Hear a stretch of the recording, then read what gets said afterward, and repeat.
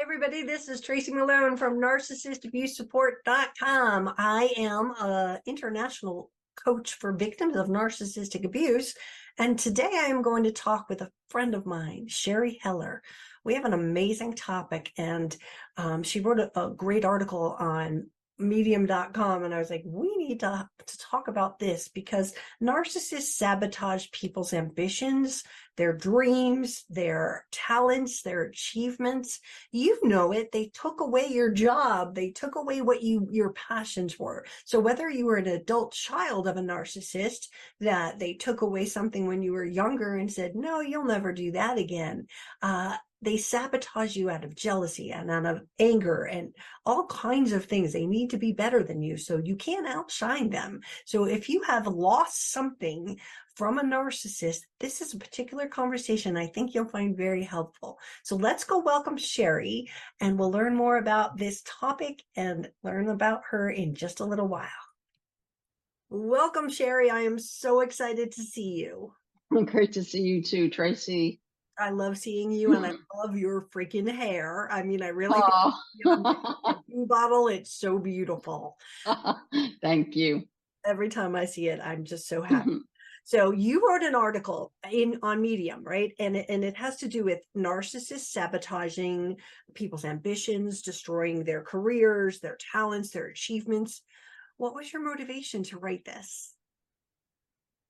Well, the motivation emanated from my own personal history, and I think that was reignited by the group that I am facilitating for survivors of narcissistic abuse. And I see some people in the group have been derailed from their careers in different ways. My situation, it was more from a parental narcissist, specifically my father, who really was instrumental in sabotaging my pursuit of acting as a child. And for me, that was a particularly mortifying loss because there was so much trauma in the home with my father's narcissism and my mother's schizophrenia. And this was a place where I actually was able to achieve creative expression. And I was very, very shy, and I was even a selective mute as a young child. So to find my voice was tremendously therapeutic and healing. And I, in hindsight, I could see that he saw that it empowered me. So that's a big threat for any narcissist. And so one day when my mother brought me to class, I was not allowed in. It was very humiliating. He just stopped payments. And that was the end of it. I never returned. And that was a very eye-opening kind of trajectory to examining the dynamic with my father and the way he needed to leverage himself with people. Mm-hmm. So across the board, I see it even, with people in my life on a personal level who come from narcissistic family systems, or my clients that I work with, whether it's in the public sector, working in the marketplace, or whether it's in the arts.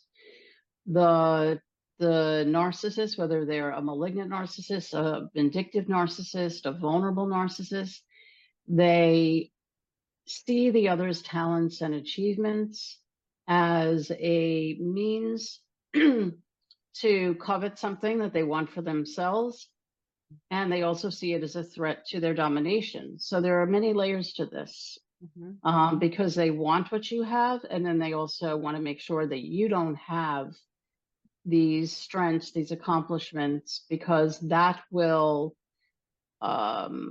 take away from their ability to control and manipulate. Right. It gives them power. Yeah. To take away from you what you're so excited to have. It's like they got the control. Yeah. Oh, sorry, I'm taking that away. Yes, they need to take it away because they're insatiable. They need to feed their parasitic predilections, and you are strictly there to be objectified, to be malleable supply. They can, in the idealization stage, when you are identified as a source of supply, of course, what you possess with can be vicarious stature. Inevitably, however, um, the need to punish always will kick in, because human fallibility, any kind of shortcoming, any kind of need, is a tremendous injury to the narcissist. It induces a level of rage that's inconceivable. And so destroying that, which brings anyone a degree of pleasure, is a driving force Mhm. for the narcissist. And they will triangulate people, in your orbit to do that. And there are all kinds of strategies and tactics to make it seem like they're aligned with you and they're supporting you, when in fact what they're doing is they are maneuvering to pull out the rug from underneath you. Yeah, yeah. I had, my career was given up for my husband, and I was sold, Hmm.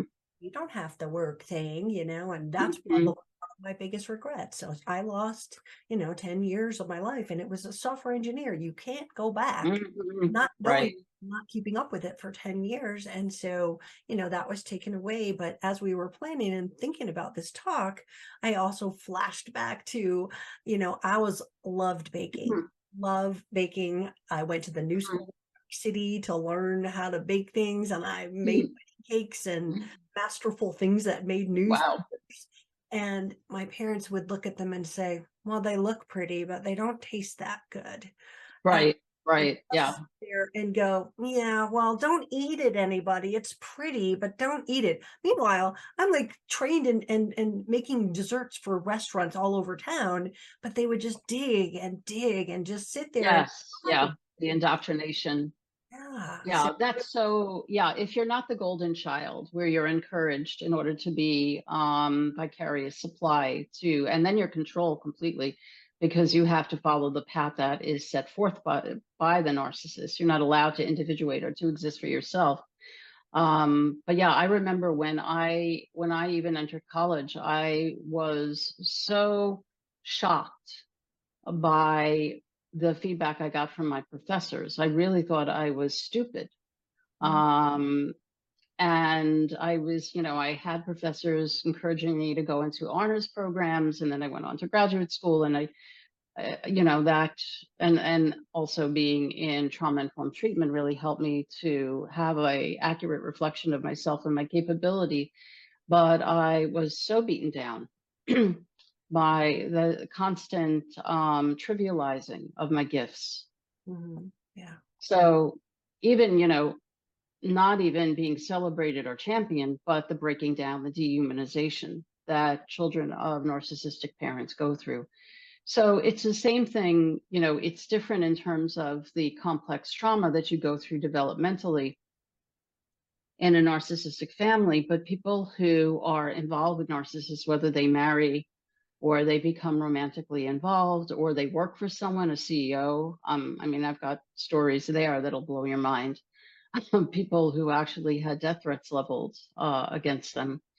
And then we're talking about psychopaths. So, as we know, it's a spectrum disorder.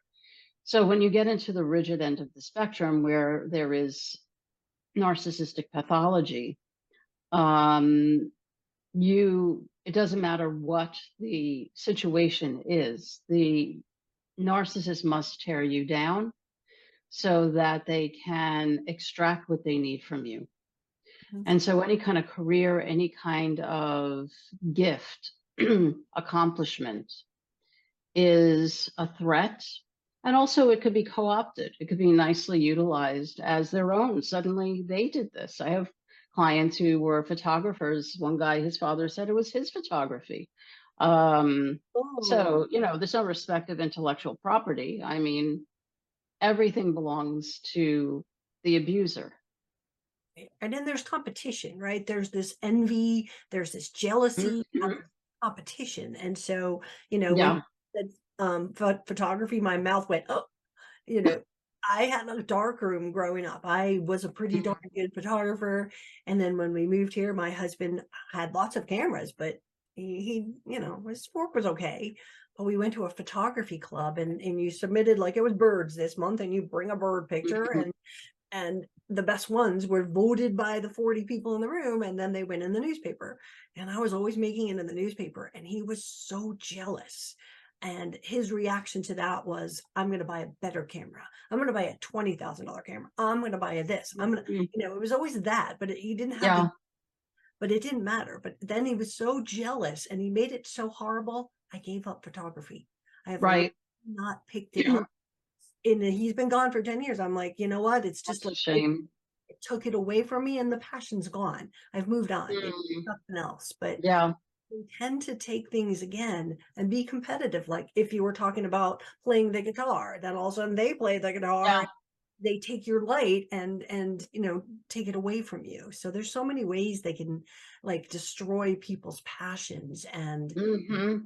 love for something. And this is why we have to talk about this, because I don't think you and I know a single client that has not lost something, whether it's even Yeah. themselves or like we're talking about passions. They don't even know who they are anymore because Right. Right.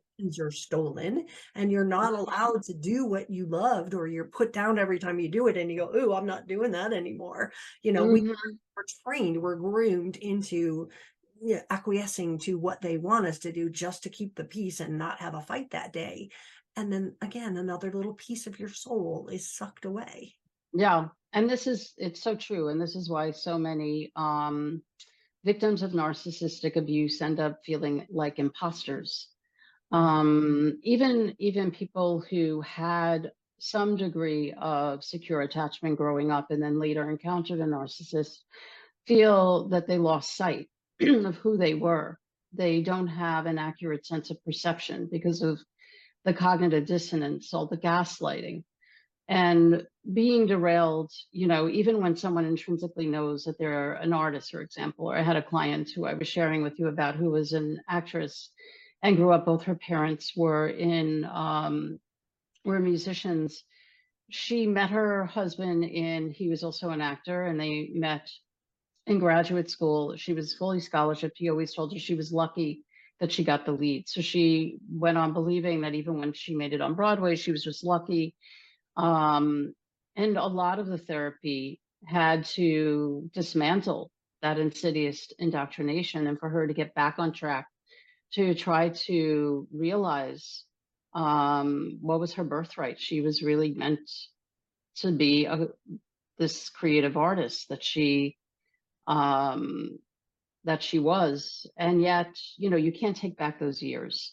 So once you're derailed, and he would, when they had a child, then he would say, I'll be there and you can go for an audition. And she would always get callbacks, and then he would of course not show up.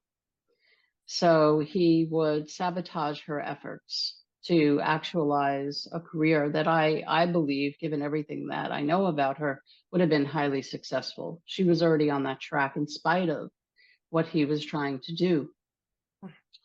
So, there are so many things here. There's the envy, the hate that is ignited by someone having something that they don't have, and them gleaning some admiration because they're addicted to being admired. They need to have that constant worship. The need for attention is just insatiable. So the target is never allowed to share the limelight, and is only a conduit for them to get some attention, whether it's co-opting from their achievements, their successes, which ultimately they will steal, Hmm. um, and completely destroy in the end, because they can't subsist on just someone having something that that isn't theirs. So ultimately, the person is reduced to nothing. That's the end game, to complete dehumanization. So this is a critical piece in making sure that someone, and it's sort of like what Gabor Mate, who's a pioneer in trauma treatment, said: the essence of trauma really is a loss of self. And so the narcissist is very deliberately and strategic driven to make sure that they break down the person so that they are left with nothing. Yeah. And I know that like a victim can go the way we've been talking about, which is I gave up photography. I gave up my Mhm. bye-bye.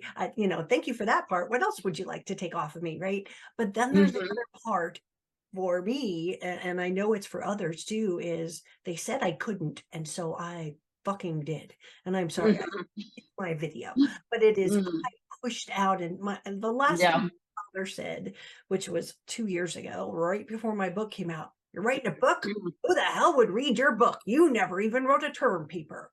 And I said, "Really? Watch me." Like that moved me into a place Yeah. empowerment. And I think Right. wouldn't have happened had the trauma not been healed, right? Mm. I think if I had Yeah. been back where I was much more under control of my parents and what they said, and obviously it did wound me. I had to heal that stuff. But now it empowers me. Yeah, go ahead, dare me. Mhm. I'll take any challenge and I'll push it past that. So there's a Yeah. point, I think, in recovery where we do take back these things, right? We might Yes. slowly, and it might just be, okay, I'll go take a picture, or I'll start here. But like when Yeah. someone pushes me and says, yeah, good luck with that, I'm like, yeah, watch me. And Mhm. that's the ultimate in healing is I pushed past the lies. Right. Right. I push past it and it means nothing. It's like a mosquito buzzing around my head. I mean, I'll Yeah. tell it to people because it shows how, venomous that kind of comment was. The last thing you want me to remember is that really, Yeah. you know what? It's okay because it Yeah. makes who I am. And I wouldn't have done that. Do you have people like that again, once they're through the trauma, they take back their power?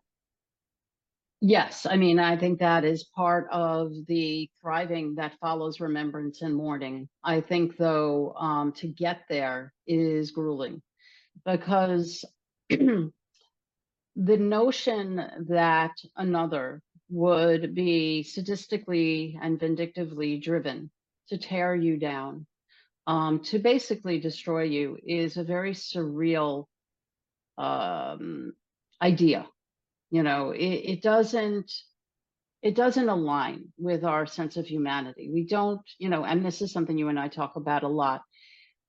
It relates to the whole premise of human evil and having to really accept that someone that you love, someone that you trusted, that you allowed into your life was from the get go intent on tearing you down, reducing you to nothing, and robbing you of whatever it is that embodied who you are, Mhm. essentially. And so, before you could even try to reclaim, and not all things can be reclaimed, there is such a prolonged descent into this dark space Mhm. of mourning. And there is a lot of trapped grief and also a lot of trapped rage. People really struggle with this. It's like coming out of a cult, because it's very terrifying to expand one's consciousness to be inclusive of human evil, to see that people actually will lie and backstab, deceive. I mean, gossiping also the way there is the divide and conquer, the triangulation, using other people to tear you down, to destroy your reputation behind your back. These things actually happen.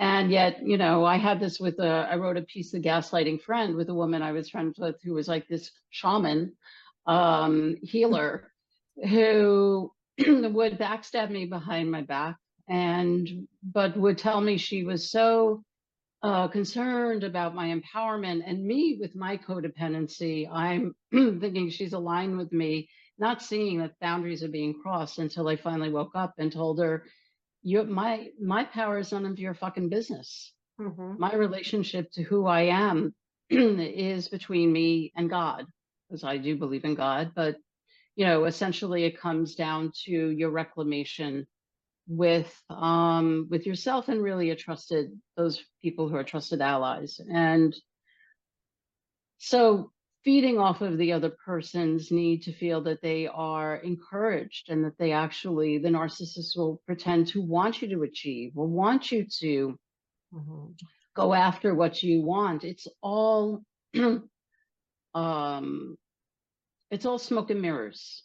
Yeah. It's all about getting you to a point where you actually trust, And so that when you are, by the time you're blindsided, you are so bewildered that your mind scrambles to figure out how this could have possibly have happened, and it must be a big misunderstanding. And then it just is the constant breakdown. So some people get out sooner than others. I mean, some people have allies who see it. A lot of people do not see it. Yeah. Yeah. So, but the reclamation piece after the mourning, after the complete and utter breakdown, and the rebuilding of one's worldview, um, and a code of conduct to know how to protect oneself in the world, then one can reclaim their ambitions. Mhm. Because most people, when they come out of these relationships, are terrified. You know, they have a hard time engaging with others. There's a lot of fear. There's a lot of activation. You know, the amygdala is on overdrive, the brain is hijacked. Um, they're not differentiating the past from the present. So even just feeling safe, and then they're being hoovered, Mhm. you know, constantly. And so until they can really detach with an axe and break away, Mhm. it's very difficult then to begin to pivot and look at rebuilding one's sense of self, one's identity, and exhuming those gifts, those talents, those achievements that are inherent and that have been dormant, you know, for so long. And after this kind of betrayal, where you learn that someone has deliberately done these things, it's so hard to trust again, right? So I think Yeah, trust is part of this picture of recovery. Is, you know what? I think I can play the piano again. It's trusting your, yeah, and then trusting again, trusting self first before we even open the door to trusting others, because if we don't trust ourselves, we can't trust another. And so, hmm, just having that, the betrayal really, again, it ebbs that away. We might be talking about playing the guitar and cooking and other things that were taken from, yeah, but the truth was it's hardcore in the emotions, in the yeah, of trust, and again, the anger, the things that we're going to carry from how dare they, who does this, and all of right. the sort of messages that we get. Is there something else that we're missing here to close out today? What else should Well, we? I think what you just said is really important in terms of sharing. And I had this conversation with a client years ago who was a second generation Holocaust survivor, and she was an artist. And in her history, obviously severe generational trauma, a lot of the art, everything that her family worked for was taken. So she became very insular with her art. We talked about the need to share art. You Mm, know, if you cook, you want to share a meal. If you want to play music with people. Um, Even you and I, what we're doing, sharing this and allowing others in. I mean, when I was, growing up, when I had acting taken from me, just kind of pulled away from me, I became very insular and became a selective mute in a lot of ways. I really had to work to get my voice back. So I think a big piece of it is to try to trust again so you can share your gifts. So you're not just in a bubble yeah. hiding from the world. And that is a huge um, undertaking Hmm. for survivors of narcissistic abuse. Hmm. Um, the impulse to protect the self, it goes through, I think, a stage where there's an extreme need to make sure that they are not harmed again. Hmm. But, and I said this to someone I was talking about who's dealing with the aftermath of betrayal, you you can't love and not risk being betrayed. That's the paradox. Hmm. So at some point, one has to have the courage to go out there and also to trust that if they encounter someone who is maneuvering in a way and that is duplicitous, and they're hard to detect, even for the best of us who Mhm. who have been there, and who have like just made this into a huge undertaking, understanding the machinations of narc abuse and the pathology. They could be very polished, very refined, but at some point you have to say, look, I have to share this. I can't live in isolation with who I am for the rest of my life. And that's the pivotal step, I think. This was so helpful. I love having this discussion because everybody has had something taken away. And I think Hmm. help them feel like they're not alone and see that it is one of the things that narcissists do. And that kind of just like validates, okay, it's not just me. I'm not an artist, or it's taking Hmm. power to understand you're not alone. And this was done to them. This was done Yeah. to you and I. This was done to all of our clients. And so Hmm. to know that they're not alone is important here. So tell me, I know you are in Canada now because you were in New Hmm. York. So tell my audience how they can reach you and find out more about you, because you've got your groups in Canada and you do private Hmm. coaching. Tell the audience a little bit about how to reach you. Okay, well, I would love to hear from you. I can be reached at my website at sheritherapist.com. That's one word. And all my information is listed on my website. I also have a blog on Medium, where I have a multiplicity of articles, but many of my articles are about recovery from narcissistic abuse. And so I'd love to share my work with you. And believe me, everybody, if you have not read her work, you're missing something. She is brilliant. I was rereading this article this morning and I'm like, man, this should be in like the New York Times. It is so good and so Thank professional. you. And I really appreciate all the work that you give to the community. You also blog for us, and we've got Yes. your blogs on my site. So Hmm. grateful for that contribution Hmm. because it makes us a better blog for the world. Thank you. Well, this Thank is you, Tracy. Trace. Sheri, thank you so much for being here today. Oh, my pleasure. It's great to see you, as always. Well, I hope this triggered you a little bit to say that happened to me too, or there's that camp of me giving up my photography and never doing it again, or the camp of me going, screw you, I'm going to fight back and I'm going to publish my books and I'm going to push past the negative thoughts that the narcissists have put into my head. It took me years. Please don't think this was I just fixed myself. Like, I was in therapy for a very long time, working through the trauma. And it wasn't just the marriage trauma, the relationship trauma. It was my childhood messages and the programming that I had to push past. So this is Tracy Malone. If you are looking for resources on narcissistic abuse, go to my website, narcissistabusesupport.com. We've got pages and pages and so many different agencies and groups and all kinds of things that you can find to help yourself. Also, I am a coach. So if you are in need of help and you want to just push past or ask questions or get direction, I'm here for you. So follow the link down below and I'll see you guys soon. Thank you.